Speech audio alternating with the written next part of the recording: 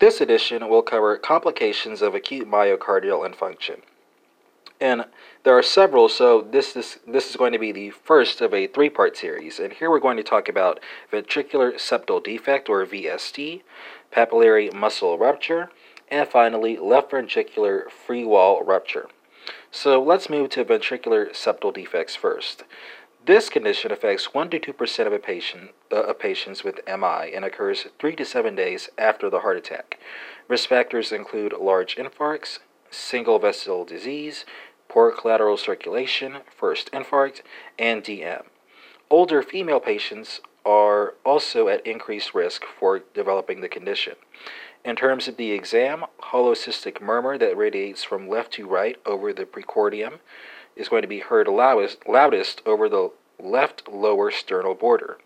Your diagnosis is going to be confirmed by an echocardiography with right heart catheterization, and the condition can be treated with vasodilators and surgical correction. If the patient is hypotensive, an intra-aortic balloon pump can serve as a bridge until surgical intervention can be performed. The second complication that we're going to talk about today is papillary muscle rupture. This affects 1% of patients with acute heart attacks and occurs 2 to 7 days after the myocardial infarction. Risk factors include inferior MI and VSD, or ventricular septal defect, which we just reviewed. On exam, there's going to be a new systolic murmur, loudest at the apex, that radiates to the axilla. The intensity of the murmur is not going to correlate with the severity of mitral regurgitation. The condition can be diagnosed with echocardiography and right heart catheterization and can be treated with vasodilators and surgical correction. If the patient is hypotensive, an intra-aortic balloon pump can serve as a bridge until surgical intervention can be performed. And that brings us to our final complication today, which is left ventricular free wall rupture. This affects less than 1% of patients with acute myocardial infarctions and accounts for up to 15% of early myocardial deaths.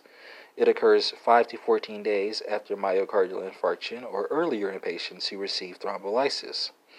Risk factors include transmural myocardial infarction, a patient who has suffered her or his first myocardial infarction, single vessel disease, the lack of collaterals, and, unfortunately, women are more likely to develop the complication.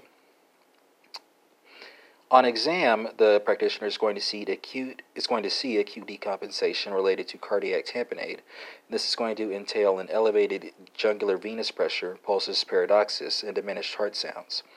The diagnosis can be confirmed with echocardiography as well as right heart catheterization, and the condition can be treated with urgent pericardiocentesis and thoracotomy. Cardiac rupture is a true cardiothoracic surgical emergency and should be referred to that department. And that concludes this short and sweet session on the complications of acute myocardial infarction.